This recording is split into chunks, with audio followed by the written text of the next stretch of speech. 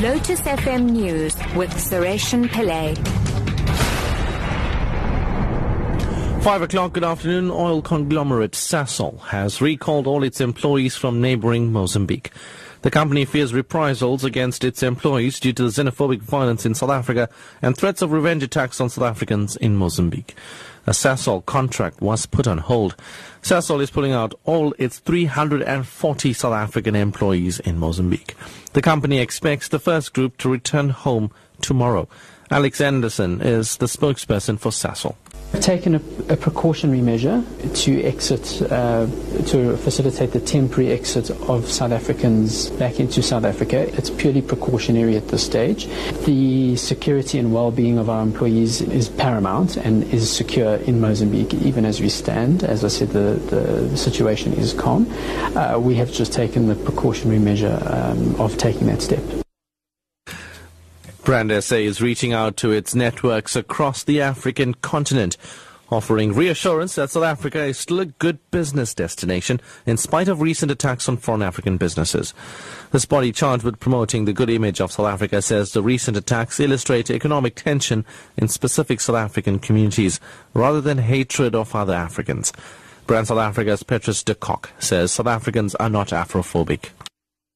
We've actually built a huge reputation for ourselves on the continent as a very good business destination, as good partners in development on the continent. So by a small section of our society attacking immigrants, it's actually doing us harm. Newly appointed Eskom acting CEO Brian Molefe says his priority will be to minimise load shedding. Public Enterprises Minister Lynne Brown today announced Molefe would head up the struggling power utility in an acting capacity. He replaces Tsediso Matona, who has been suspended pending an inquiry into Eskom's problems. Molefe is a current CEO of Transnet. We have to understand what the real causes of load shedding are, and to see how we can get around the problems and as soon as possible. I'm sure that a lot of work and a lot of thinking has gone into what the problems and the causes are. I will be sitting down with the team over the weekend to discuss what it is that we and where we can intervene as a matter of urgency to minimize load shedding.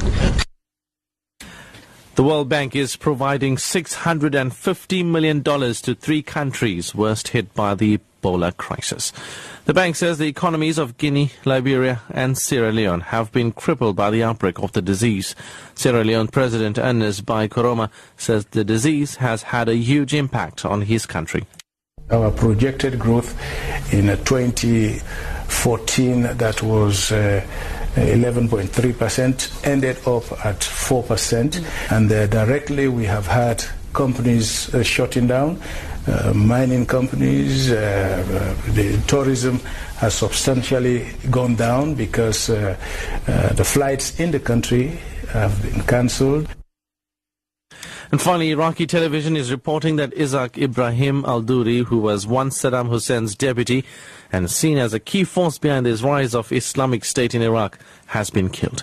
There hasn't been official confirmation of his death. The BBC's Sebastian Usher reports.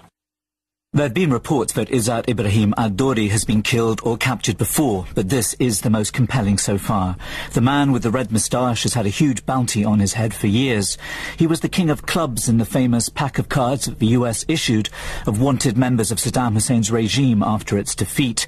He came back to prominence last year in an audio recording in which he purportedly urged Iraqis to join the jihadist lightning advance against the government. It's been rumoured that he might have been playing a key role in pulling the strings behind the IS offensive. Certainly Saddam-era officials and military commanders have played a vital part in the movement's success. Top story at 5 o'clock. Oil conglomerate SASOL has recalled all of its employees from neighbouring Mozambique. The company fears reprisals against its employees due to the xenophobic violence in South Africa. I'm SARESHEN Pillay. Your headlines in half an hour.